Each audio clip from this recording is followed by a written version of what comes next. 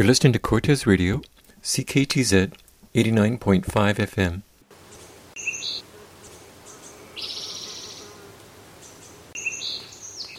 This is Roy Hales with Cortez Currents, which you can also listen to on the web at cortezcurrents.ca. Frank Wayne Mottle's new book starts in Gibsons, a little more than a century ago. The lady who inspired this was my granny, who was a World War bride from England.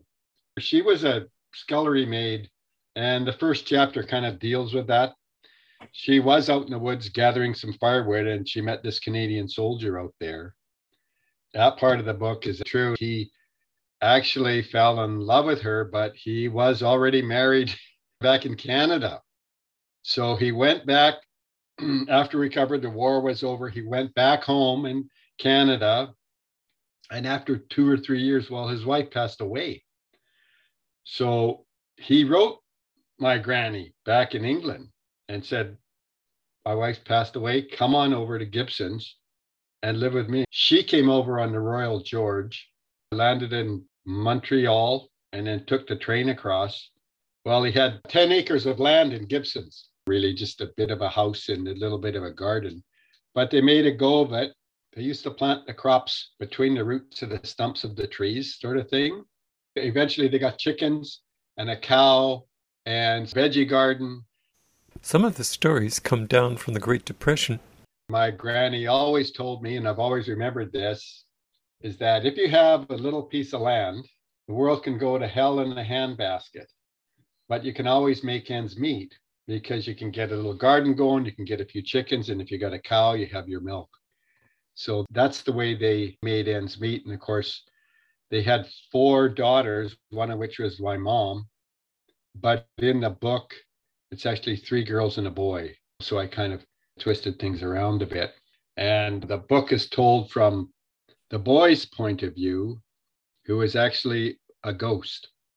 He introduces his actual death when it happens within the novel. And then by the last chapter, it ties everything up together. My mom wrote down a lot about my granny, her family, and my Auntie Amy. My mom remembers rowing the boat across from Gibsons to Keats Island, which is just a little island off. She said the water was so clean you could actually see the fish on the bottom. You could see the fish through the water. And also the beachcombers, that famous Smalley's Reach. That used to be my mom's best friend used to live there, Shelley. So I introduced all of that.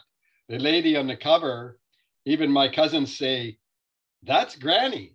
She's got her stature, the way she stands and everything. She lived in the woods by herself till she was about 80, and she moved to my house there in Cumberland till her death. She was really an interesting character. When I was a kid, we used to walk through the woods to get water. You have 2 pails, walk down the trail, and it was just a big open well, and we'd carry them back again. And then finally she got a little pump well out off the back porch, off the pantry. And then Uncle Chuck, who was an electrician, brought electricity down, this little wire. And Uncle Ron and my dad actually installed a little pump underneath the pantry sink, so she would have running water. She turned on a tap, looked at them, and she said, what the hell do I need that for? Pull it out. I don't want that. Because she was just, that was her way.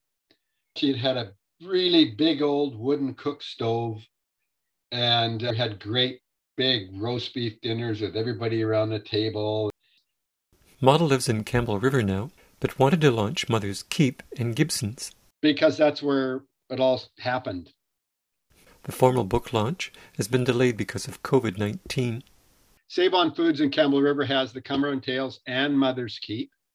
And my website is www.frankwayne.net. It's a book that I'm proud to have written, just like the Cumberland Tales. I'm glad I finished it. I've got another one on the go right now. It'll be also fiction. It'll have characters in that one from the Cumberland Tales. I've got Sam Yick in there. I've got Broken Back in there, but I've also created some others. And I pulled in some politics from ancient China. I remember hearing this story about a Chinese fellow. He wrote all his life, all this beautiful poetry, and the Chinese authorities destroyed all of his poems. No one read any of them.